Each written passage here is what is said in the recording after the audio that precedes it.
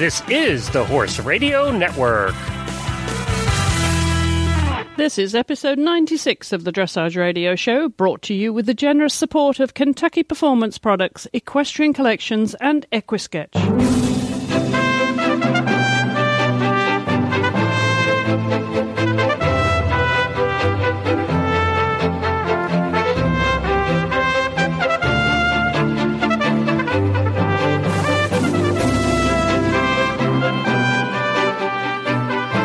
I'm Chris Stafford, and on the show this week, Madeleine and Liz Austin.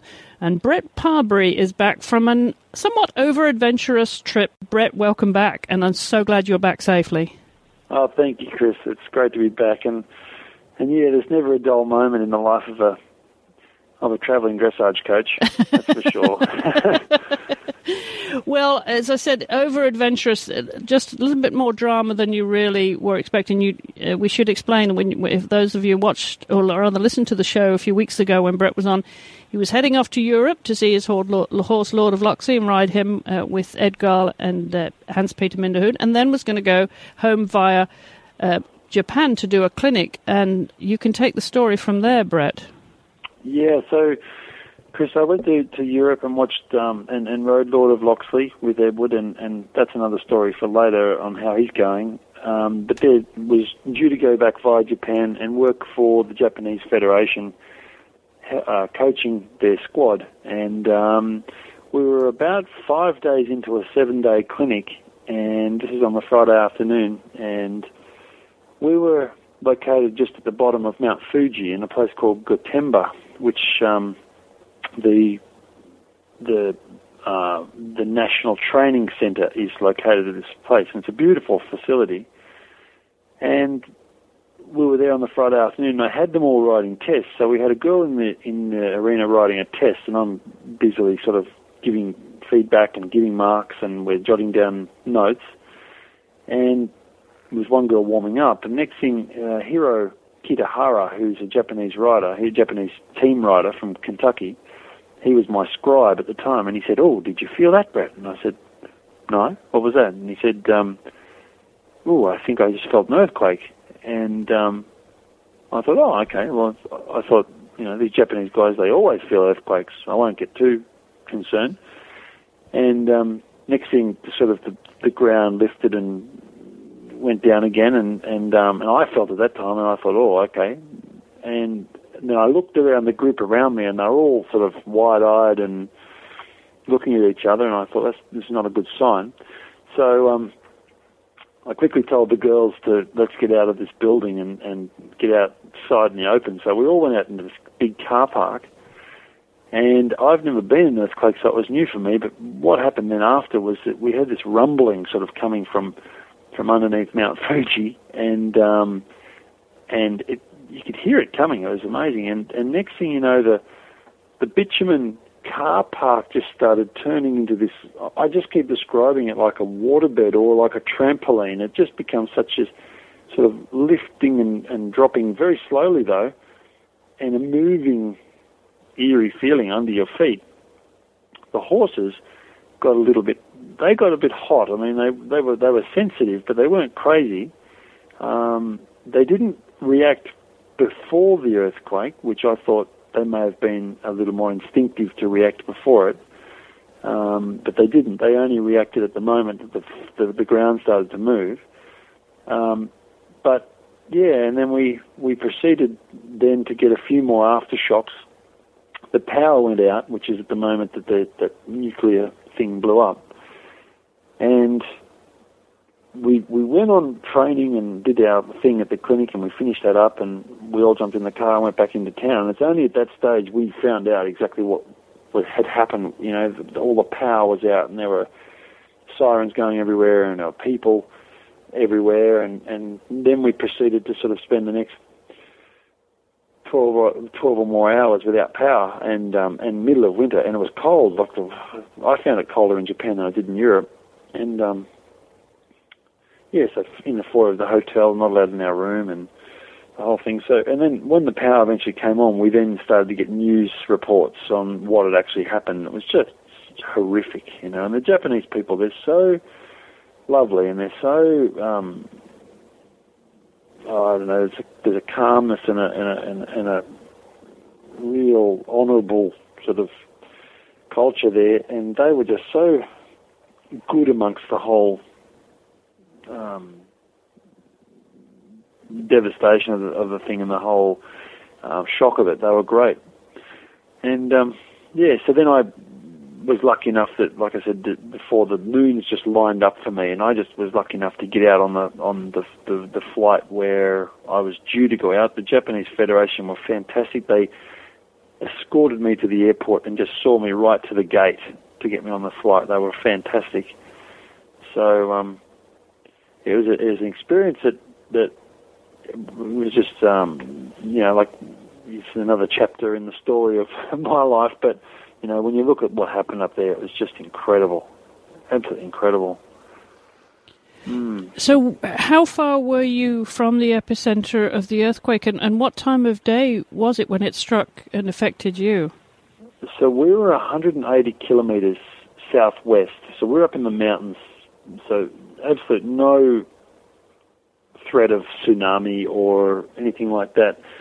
It happened at the actual recorded time for the incident up in the north of Japan was 2:46, and it's funny, when we were watching back our videos the next day, because we were videoing the test where the earthquake came through, the videos scanned past the clock on the wall just before we quit, before I told the girl to stop, and it had 2:50 on the clock on the wall.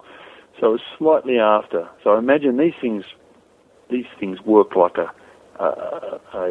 when you drop a pebble into a pond and you see the rippling effect. I mean, it took 4 minutes to get to us from the 2:46 recorded time through to where we were. It was a size 6 earthquake where we were,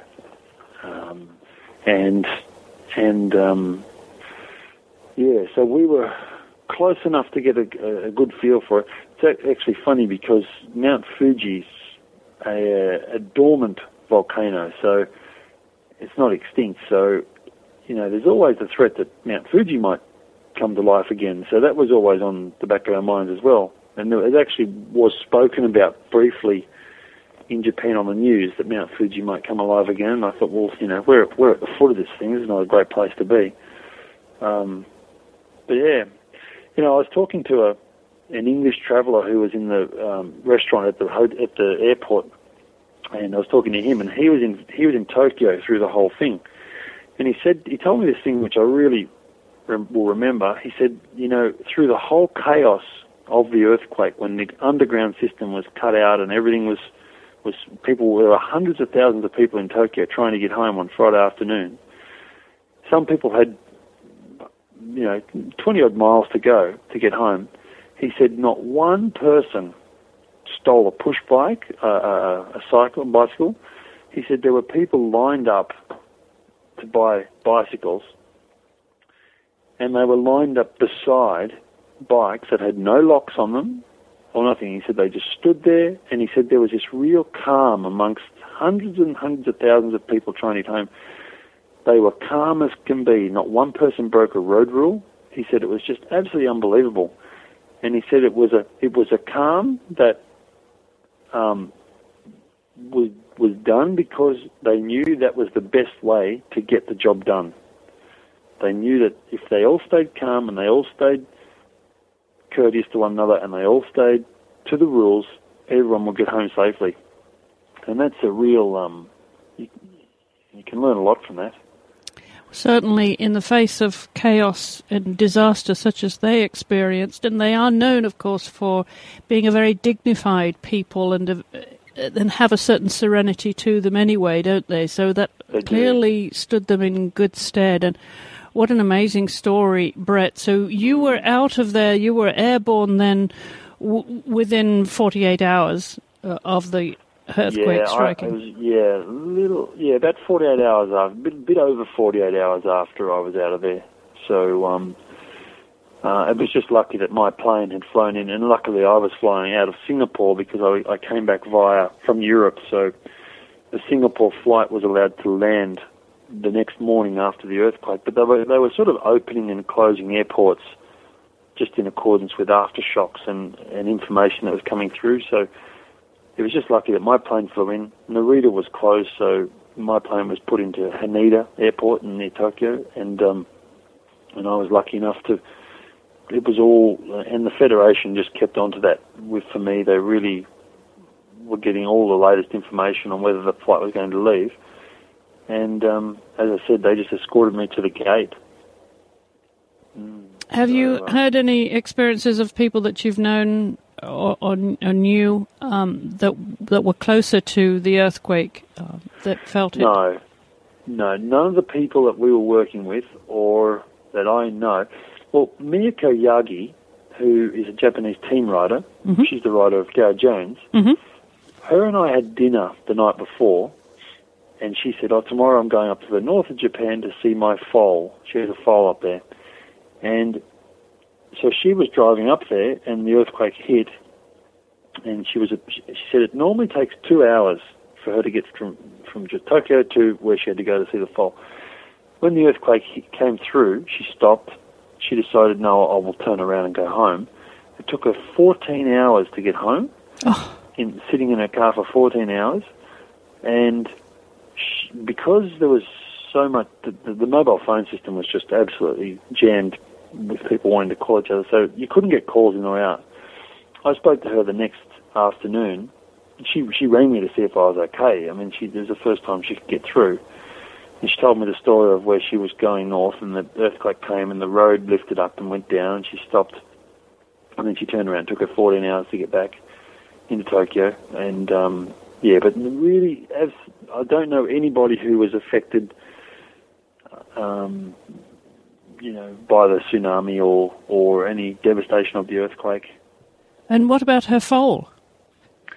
I didn't hear, but I imagine, look, when I experienced that earthquake, I mean, if you're in an open area, and I imagine the foal would be up in the thoroughbred studs, which I think is a much higher area, because it really affected the coastal villages. But when I went through that earthquake, if you're in an open space, you really don't get affected much at all. It's only things like buildings collapsing or tsunami which really hurt or affect you. So, yeah, she didn't mention anything was happening to the foal or anything like that, so I think it's fine. But, what a relief. Has it deterred you from going back to Japan? Oh, no, definitely not. No, I'll go back there. I mean, they're a great group of people to work with. I love working with them, and I love going into Asia from Australia. From Australia, it's perfect to go into Asia because it's close and they're thirsty for information and knowledge, and they've got some nice horses over there, and they're federations which are trying to push forward and try to become involved, and they've got their Asian games and things, so they've got a lot more. They've actually got a lot more things happening than we do when it comes to competition. I mean, they've got SEA games in Southeast Asia. They've got Asian games for the whole of the Asian region. Then obviously World Equestrian Games and Olympic Games. I mean, Japan is in a very unique situation where they compete in more championships than we do, simply by the fact they have the Asian Games, and they have the Asian Games at small tour level, so they have a real job there for the small tour horses. So any horses that don't go Grand Prix, there's still a job for those horses in the small tour. So they're a very progressive country when you talk about dressage. They're really wanting to get up there and be a dominant force in the Asian region. Well, we would love to have one of those riders on the show, Brett. We talked about it, didn't we, after we got off the air last time we spoke? And, maybe that we can arrange that the next time you're on, is to have someone from the Japanese Federation or one of the riders to come and talk to us about dressage in Japan. No, I could organise that. That's easy. I think that would be fun. Well, I should mention that we heard from one of our very loyal listeners, Robert Dunn, who's an avid listener of the Dressage radio show, and he obviously wanted to hear your story. He heard that you were there during the earthquake, and he extends his condolences to everyone, and apparently all of his friends who were doing a show over there got home safely as well. Well, Robert, you've heard Brett's story, it is an amazing story, and we're very, very glad that Brett is home safely. We also have some great other news from Brett. It's all happening with you right now, isn't it? You've been appointed Australian eventing dressage coach. You're an ambassador for Equitana. You're a busy man. Yeah, I'm having a great time, Chris. Things are really starting to shape up for us. The Equestrian Australia have asked me. I've done some work with the New South Wales eventing squad, and which happens to be, a lot of the representative riders are in the squad, the New South Wales squad. So I've been, I appointed. It's not really an official position, but someone has to do it. So I'm going around Australia doing the eventing coaching of the dressage coaching of the eventing riders, which I just absolutely love. They've got the best attitude when you're coaching them, and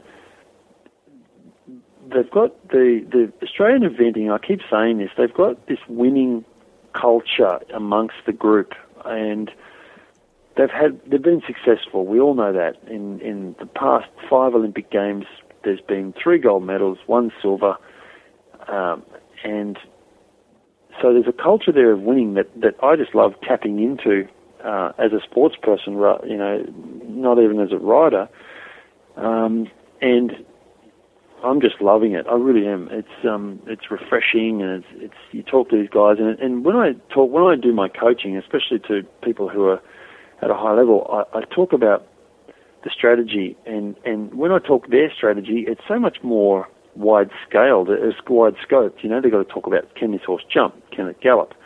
Is it brave enough? Does it handle water? All these things outside of dressage, I just love talking to these guys about. Yeah, there's a real can-do attitude amongst them, isn't there? Yeah, and eventing really fits the Australian mentality and the Australian culture. It's a real Australian. It's a can-do. It's a we will find a way. We'll just do whatever it takes to get there. Where the dressage for us, for our Australian culture, is a little bit abnormal because it's so attention to detail and so disciplined that Australian culture, we don't really have that here as much as the European culture. So that's where eventing just seems to fit our culture a lot better. But yeah, been doing a fair bit of that, working with the eventing guys. I'm the ambassador for Equitana, or one of the ambassadors for Equitana this year. We're having a big Equitana this year. This is going to be probably the biggest ever. There's some exciting news to come out on that fairly soon once we finish negotiations, but that will be interesting. Doing a lot of work with Equestrian Australia in taking profile forward and trying to take Equestrian Australia to the commercial arm of sponsorship and businesses. I'm one of 5 people who have been put forward as, let's say, the face of the Equestrian Australia. There's a new magazine which is being released out here in June, which I'm playing a part of that, and on top of that, my horses are just feeling fantastic at the moment, and I've purposely kept Victory Salute home for the start of the year, knowing full well that at the end of the year, this year, I want him to be nice and fresh and fit. So I've kept him at home. Haven't been to any of the early CDIs. Rachel Senna's also doing the same strategy. She's bringing her horse out, JB Alabaster in Sydney. So her and I will be at Sydney at the end of April. And then I've been back to Lord of Loxley, and I must say Edward Gall we all know he's amazing, but he's riding this Lord of Loxley unbelievably. The horse looks so good at home in training that I'm excited to be a part of that as well. So, yeah, it's all's good. When will you be When will you be competing with him, Brett? I'm going to go back in July and August, and I'm going to go small tour. We decided that let's take him out small tour and let's just see what he's like at shows, because he's quite sharp, And we thought, right, let's just go and see what he's like at shows. So I'm trying to make sure I get into Vierzon and Pompadour in France. Because I go for such a short time, I need to get shows that are back-to-back. So Vierzon and Pompadour run a show a week apart. They're only 120 kilometres apart, so I'd like to go to there. Aachen is a very difficult show to get into, but I'd heard, a bird told me that Aachen were inviting national federations to perhaps send a small tour team to Aachen, not only a team for the CHIO, for the CHIO, but a small tour team. So I'm hoping that maybe I can get into that, because that fits beautifully in my plan. And plus Aachen is just an amazing show.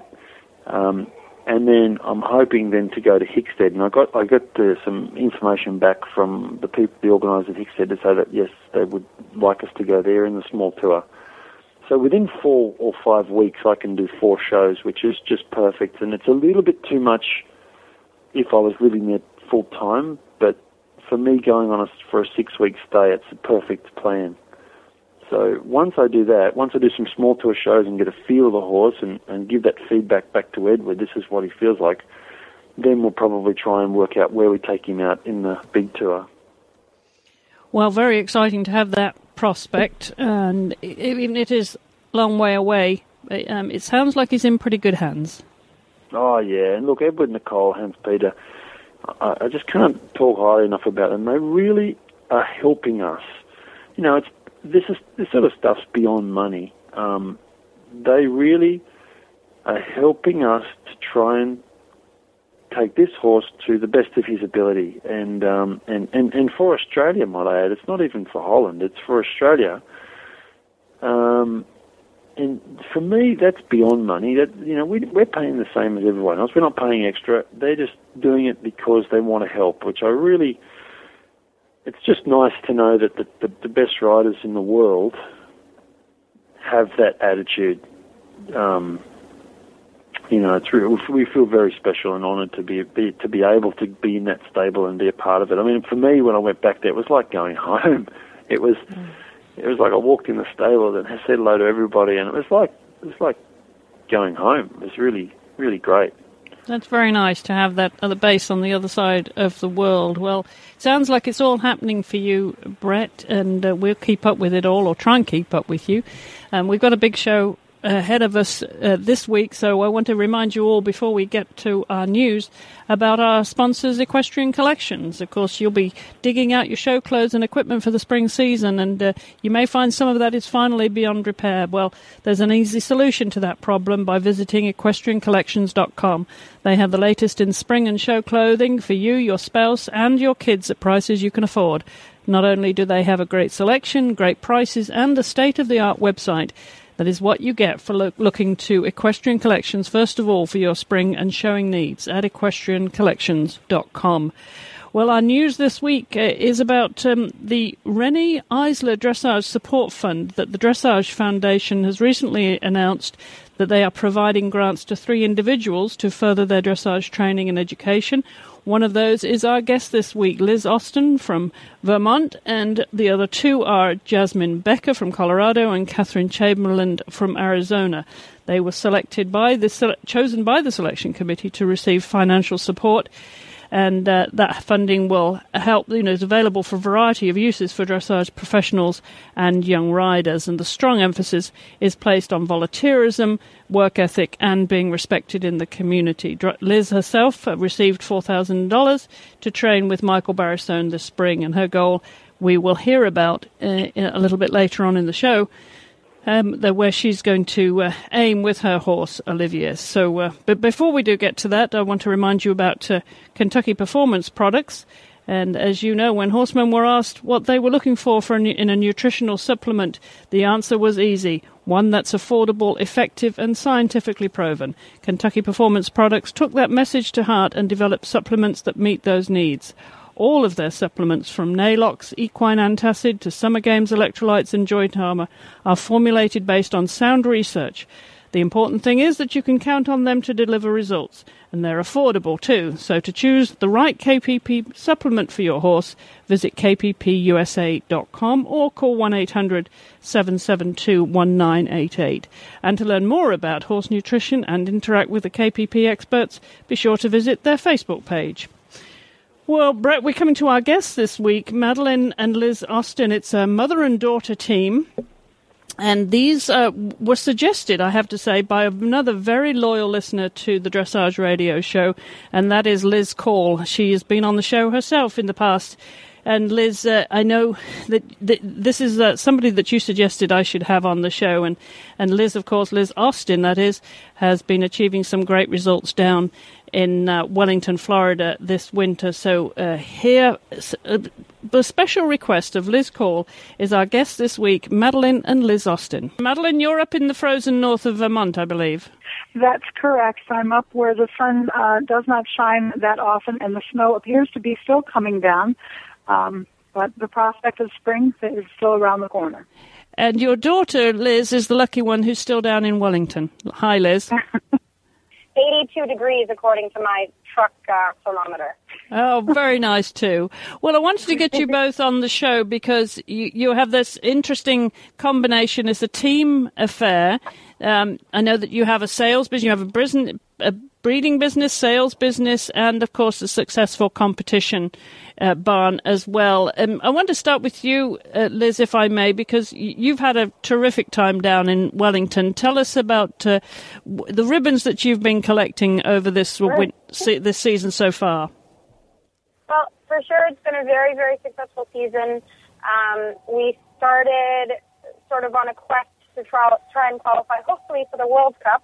And that started with arriving down in Florida the very, very end of December.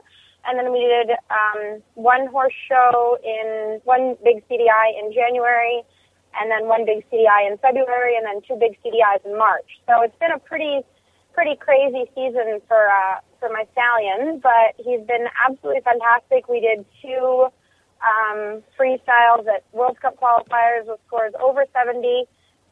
Which was really, really exciting. So we almost, I think, squeaked into the World Cup, but not quite. So anyway, I'm still really happy, and hopefully we've qualified for the National Championships in September for the Grand Prix, so that should be great. And he's actually, I was just joking with someone, he's now enjoying what we call Adventure Hack Week, where we go sort of on random hacking adventures throughout White Fences, which is a big dressage community. So we're having quite a nice time. Well, tell us about your horse. This is Oliver, your longtime partner, isn't it? Yeah, it is. And I've been riding him, I guess for 8 years now. Somehow that happened. And I rode him on and off sort of when he was, a little bit as a 3-year-old and 4-year-old, but he really just, I was younger and I had no experience really with stallions, and he was a big, strong young stallion, and although he wasn't particularly mean or naughty, he was a little bit daunting thinking, well, what happens if I do come off? So he really became my ride in 2003, and I've been, we've been pretty inseparable ever since. So. Well, you certainly have. Madeleine, I want to come to you because there's a story behind this horse. It all goes back to your family business. Tell us how he came about. Well, I imported his mother in 1986. She was 10 months in foal, and I bought her because in 1982 I had gone to Holland and I bought several horses. One of them being a yearling who became a very successful dressage horse for me. And he eventually became a Grand Prix horse. Not as good a Grand Prix horse as Olivier, but certainly good enough. But anyway, he was such a nice horse. I went to Holland and I bought this wonderful, wonderful, very old-fashioned fat mare, highly pregnant, and she produced many, many nice horses for me, all of whom had a great propensity to piaffe and passage. And Olivier was the result of a breeding to her using Idicus. And I'd seen Idicus, I'd seen his video as a baby, as a 3-year-old, and he looked very much and moved very much like one of this mare's other offspring. And I thought, well, you know, this is a very gifted-looking young horse. Let's see what happens. And Olivier, from the moment he was born in 1996, I knew that he was going to be left a stallion because everything about him said I should be a stallion. He had just an enormous amount of presence and the fabulous movement that never left him, no matter what ugly duckling stage he went through. That was, you know, easily developed into what he is today. And he's certainly the pinnacle and the epitome, or the pinnacle of what every breeder would like to produce. And mind you, every horse I ever bred, I bred for myself, and he was bred for me. But by the time he was riding age, I had this daughter who was incredibly talented, and I was no longer particularly interested in working hard enough to go and compete in international horse. So I kept trying to give him to Elizabeth, and she kept telling me she didn't like him very much, and thank you very much, Mom, but you keep him. So so finally, I sent him with her to Florida, and actually Elizabeth and I were talking about this not too long ago. She went down to work with Jen Baumert. She wanted to go and spend the winter in Florida, and I said, well, take Susie, and since you don't like him, perhaps you can sell him down there or something.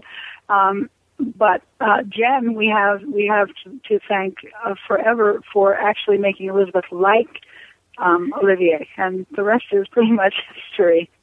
Well, certainly cemented a very firm partnership there. But let's talk a little bit more, Madeleine, about your business. And you've been involved with the sport for a long time, breeding and training and selling horses, of course. And this must have been the inspiration for Liz to follow in your footsteps. Tell us about the family business that you have there up in Vermont. Well, basically it's a training establishment. We do a small amount of breeding, trying always to breed very, very high-end foals, but only producing really one or two, sometimes none, per year. But we have mostly dressage horses. Occasionally we will have a jumper, and in terms of clients here, mostly dressage riders, but also occasionally someone who has an interest in jumping. It's always been my feeling that any good horse should have the option to go either way, because if he does not want to be a dressage horse, let's hope he can jump and at least do something for someone. And that so far that's worked pretty well. Occasionally we have one that doesn't really have much of a job, but we won't talk about that. Well, Liz, you obviously got launched in your career at a very early age. It must have been the influence of how you grew up. You've been riding since you were knee high to a fetlock. I guess you couldn't imagine doing anything else. Do you remember the early days and the influence that your mother had on you in shaping your interest in horses? I would say the number one way that she shaped my interest was by never pressuring me. There was no pressure for me to show. I didn't have to do lessons. I didn't have to really do much, as long as I took care of my pony and, obviously spend some time in the barn, which she never had to ask me to do. I think that it's super, super important that, parents don't put too much pressure on their kids, because God knows that plenty of them don't really want to actually do the horses, and they end up sort of doing it to make their parents happy. And so I would say that's the number one influence that she had on me, is that I have no recollection when I was little, or, really at any point, of having to ever take it too seriously, if that makes sense. And so as a result, I took it very seriously and always wanted to do it and loved to do it. So that's my best advice. It's rather like, if you want to go and catch a horse that's difficult, just pretend you don't want to catch him. Yeah, exactly. Little reverse psychology. Exactly. Madeleine, of course, in those early days when Liz was growing up, you spotted a talent there. Tell us what you saw in her ability and early skills as a rider. Well, the child rose in utero. And when she was a baby, I'm sure much to the dismay of any parenting organization, I would hold her in front of me and do tempi changes, pirouettes, piaffe and passage, and she would laugh the whole time. And I'm talking a baby who couldn't walk. So, in terms of her talent, I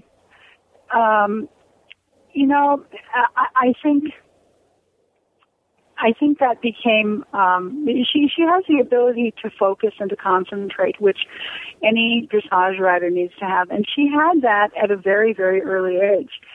And, in terms of talent to do the hard stuff, it's like with a horse. It's exactly like with a horse. You don't know until you ask it. So, when she did her first dressage show, I think she was 5. She was 6 in her first recognized dressage show, in which she won a training level class.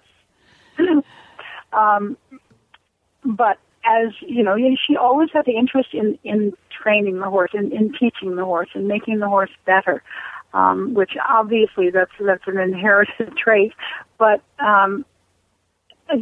She also always understood, even though sometimes there were some needs to remind her, that it doesn't matter how long it takes you, as long as what you accomplish always is done in a kind way and in a humane way. And that's one of the reasons that all of her horses, and any horse that she rides, loves her. And I think that was obvious to me with her. With her first, I won't say with her first pony. Her first pony was rather an evil creature, but certainly her second pony. Who would see her? Her first pony was 9 hands high and basically untrained. But she could not have looked more like a Falwell pony. I mean, she had a gigantic head and big nostrils and the big bushy mane. But her second pony, who I had for many, many years in my riding school and used him for a school pony, he would see her and he would call to her. And I think every horse that she's ever turned her eyes to has fallen in love with her, absolutely and unequivocally. It's a bit of a joke, because when she moves from one to the next one, the one who's been abandoned is a bit like a forsaken lover. But, so, the innate talent was always obvious. The coming to fruition of it, I think, well, to a mother, obviously, or to a mother, that's always relatively obvious, even if other people don't see it. So, Liz, for you, it was just a natural progression, was it then, when you decided what you were going to do when you grew up and when you left school? It was always going to be dressage, was it? Yep, for sure. And you went through the young rider ranks. You had a very credible record there through young riders. That obviously, with horses that set your career up, and you got very. Your list of influences are who's who in the dressage world. You've trained with some leading riders and trainers. Yep, absolutely. I had some pretty incredible opportunities. But one thing I would say to up-and-coming riders out there, if you're listening, is at the end of the day, if you don't get to do young riders or you don't get to train with a bunch of cool, fancy, awesome trainers, it's really not the end of the world, because at the end of the day, and you look at the list of people that are successful in the sport right now, most of them did not do young riders. Most of them had a good trainer that they believed in and stuck with, and slowly but surely, you make it to the top of the sport. So that's another good sort of little bit of advice, because it's easy to say, oh, well, she did young riders and she did this and she did that. At the end of the day, if you stick with a good training program and you're diligent and you want it, you can be successful and throw in a little talent, hopefully. So That, again, it's, for sure it was really, really fun to do the Young Rider program and to do the Brentina Cup and all that stuff, but I wouldn't say that you can still be successful, I would say, without it. Well, Madeleine, tell us about the other horses that you have that hopefully you're breeding and producing for Liz to ride in the ring. Well, she has one of our best ones down in Florida with her right now. It's a son of Olivier out of a Deruta mare who had a career as a Grand Prix dressage horse in her own right. And his name is Coltrane, and he was born on the 4th of July. Let me see, whatever 4 years ago was. And 2 days before him, we had another one who is a horse out of one of Olivier's half sisters, who was one of my competition horses. It was a wonderful mare by a horse named Thatcher. So Elizabeth has 2 coming 4-year-olds down there. Coltrane already, after only 8 rides, goes walk, trot, canter, apparently goes on trail rides around the arena and has started jumping. So he's probably going to be the next big one. And behind those 2 guys, I have there was the girl year. So we have a couple of fillies, 2 fillies. Both by Olivier and also 3-year-old gelding. So we have 3 3-year-olds, and then behind them we have a yearling by Olivier out of a very, very fancy Balzflug mare. Her name is Flirtini, and she's, how can I put this delicately? I can't put it delicately. She thinks she's the queen of the world, and everyone needs to get out of her way, please, now.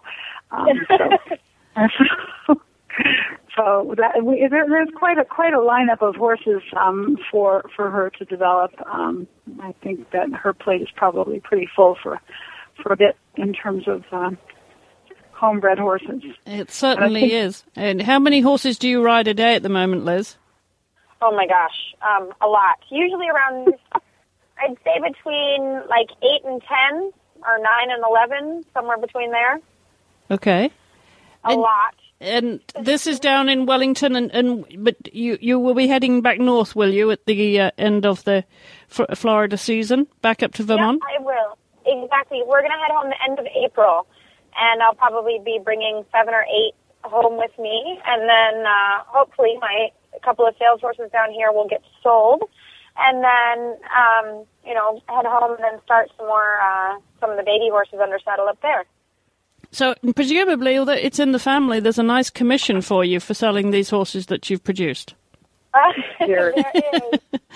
For sure. The ones that she lets me sell. Well, she should be able to get the pick of the litter, so to speak. She's allowed to have the pick of the litter, but I'll tell you, every year there's a book mom. You can't sell that one. I love him. Well, Liz, tell us what the summer looks like for you. What are your plans?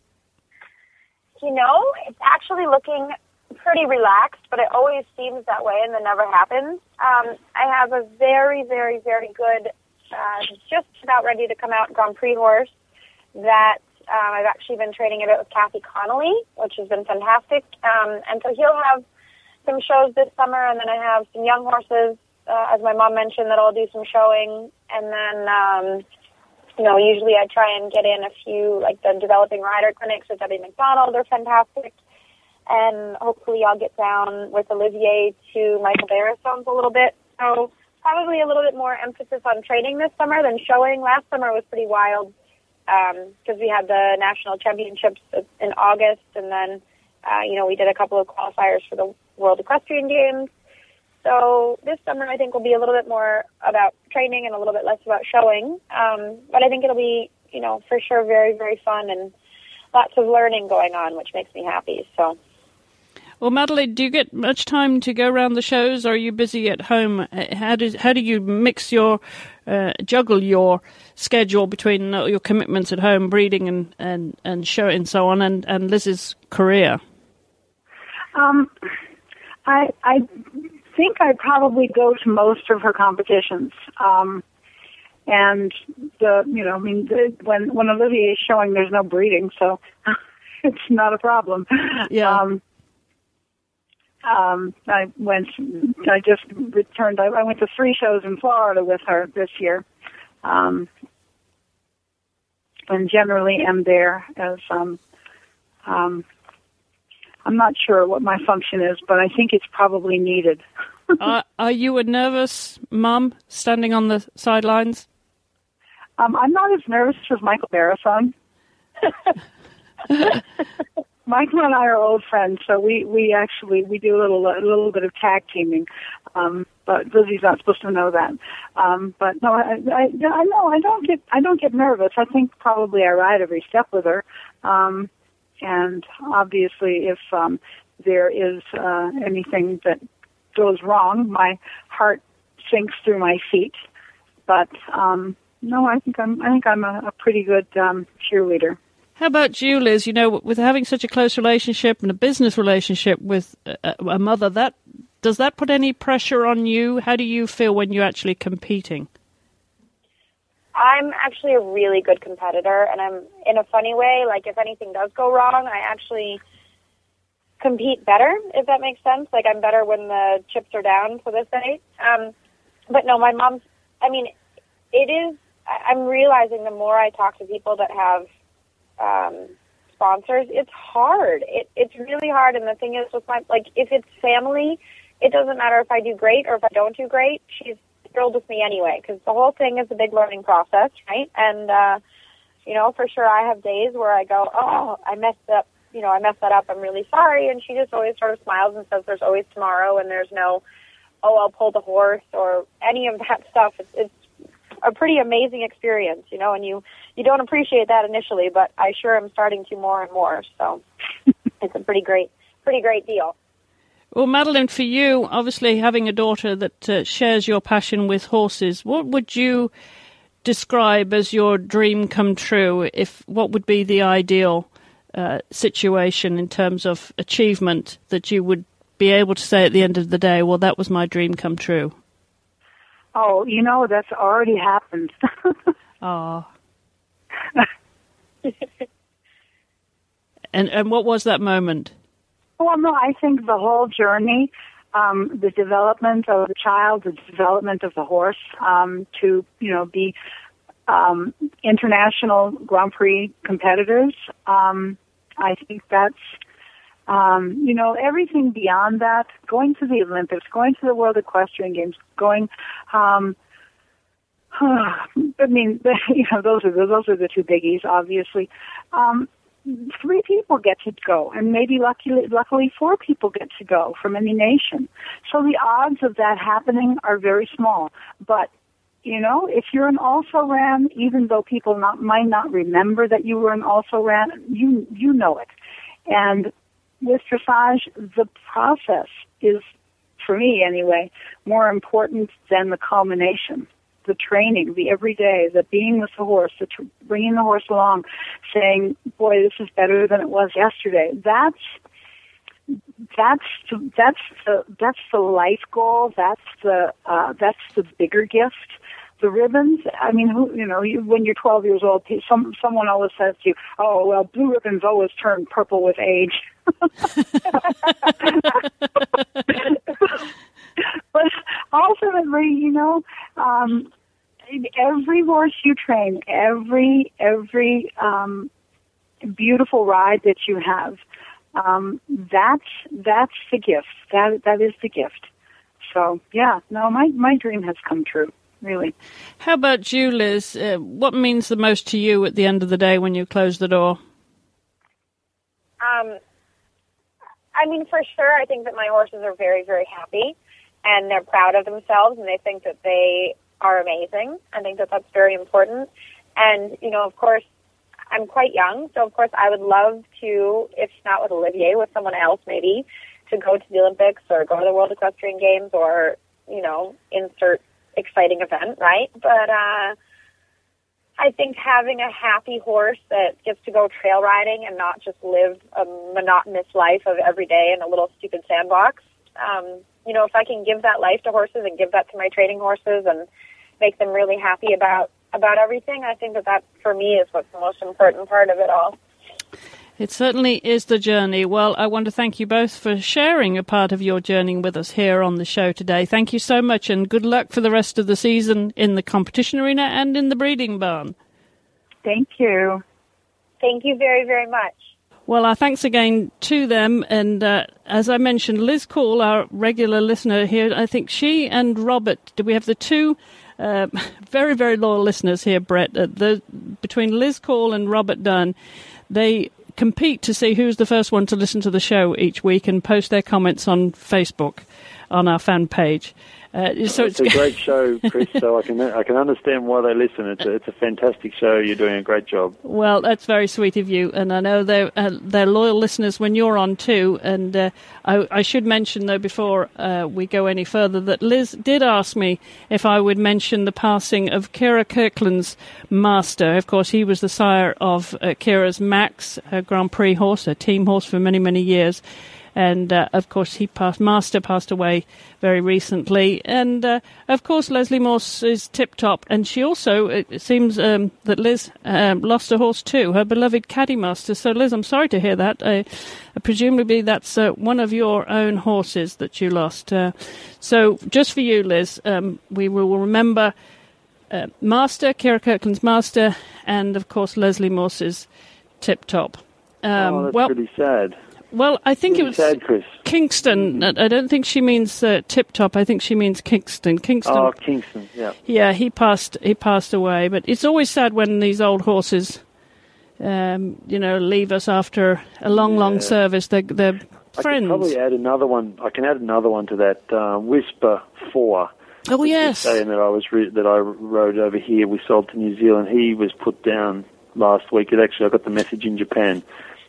So that's also very sad. We've had a sad week with that one. Yes, I did read that too, Brett. Absolutely.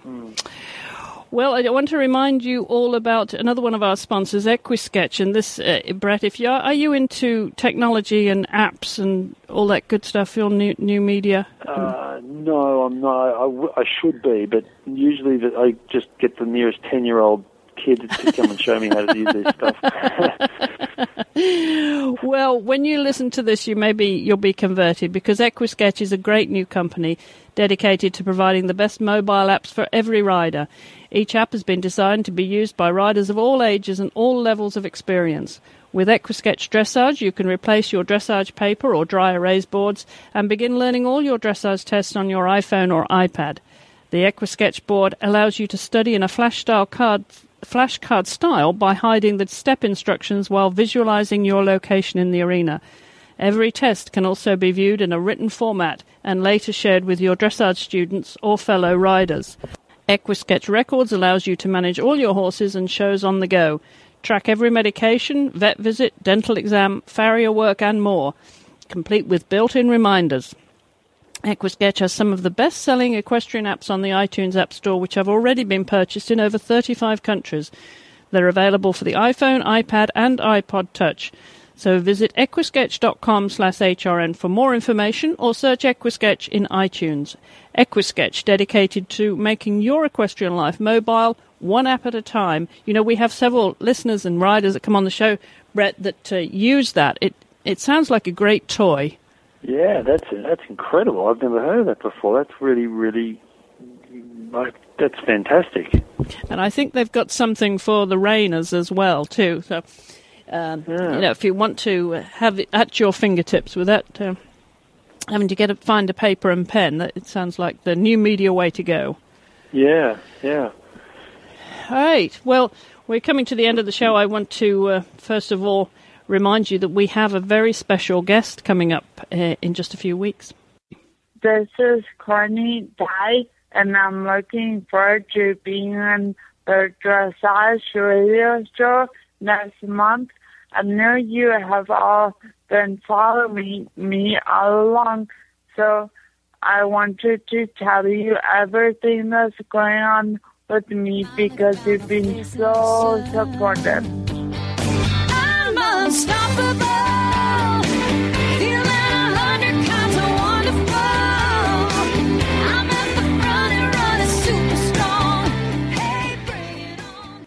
Well, I am delighted to tell you that Courtney will be on the show on April 22nd. So if you have any questions for Courtney, please send them to me a few days before. We'll probably record that around April the 18th. So please send those questions over to me, chris@horseradionetwork.com. And, of course, you can follow us on Facebook, as always. You can visit our show notes at dressageradio.com. You can listen to us on your iPod, on your MP3 player. Just go to iTunes and download the free app there, Whole Way Feeds, that carries all the shows here on the Horse Radio Network. And remember, we have a free trial offer for Horse Radio Network listeners. Just click on the link on our website to sign up to audible.com. There you can try Audible... books on tape, I should say. Well, we used to call them books on tape, didn't we? That was before everything was digitized. Do you listen to books on the go when you're driving, Brett, or are you a music man? No, I'm a music man, but when I get on the plane, sometimes I'll listen to a book. It's oftentimes better than watching some of the movies, and I can listen to the book on the plane, which is often quite nice. Yeah, it's a great way to digest a book, I have to say. So we'll put a link on our website to audible.com where you can try that free trial for an audio book. And don't forget to follow us on Facebook and on Twitter, Chris E. Stafford and Horse Radio. And as always, we love to hear from you. Send me an email, chris@horseradionetwork.com. Well, that just about wraps it up for us this week, Brett. I want to thank our guests, Madeleine and Liz Austin, and for our listeners who write in with the suggestions and comments. We love to hear from you. And Brett, what's in store for you now? You're not going back to Japan anytime soon, I know, but you're never short of an adventure. No, that's right. You know, the Australian culture is to get out there and adventure, and I'm certainly living that. But no, for us, we've got Sydney CDI at the end of April. I'm going to New Zealand at the end of next week for 4 days just teaching. Then I have a few of the New Zealand combinations coming here to prepare middle of April for the Sydney CDI. And then we'll stay home through most of April preparing for the CDI and just making sure that, for us it's difficult. We don't have a CDI every week. We have to make sure that we're on target at a certain time, so we have to make sure our horses are going well prior to, the one CDI that we have at this time of the year. So, yeah, that'll be my focus for April. Well, it sounds as like you're going to be busy, and I hope you'll find time to come back in a few weeks, Brett. Yeah, definitely, Chris. Love the show, love coming on, and really love being a part of putting dressage out there into the world listeners and really taking the sport forward. You're really doing a great job. Well, thank you, Brett. Well, I will, of course, be back here same time, same place next week. So until then, thank you all for listening. And thank you all for listening as well from Australia. Thank you.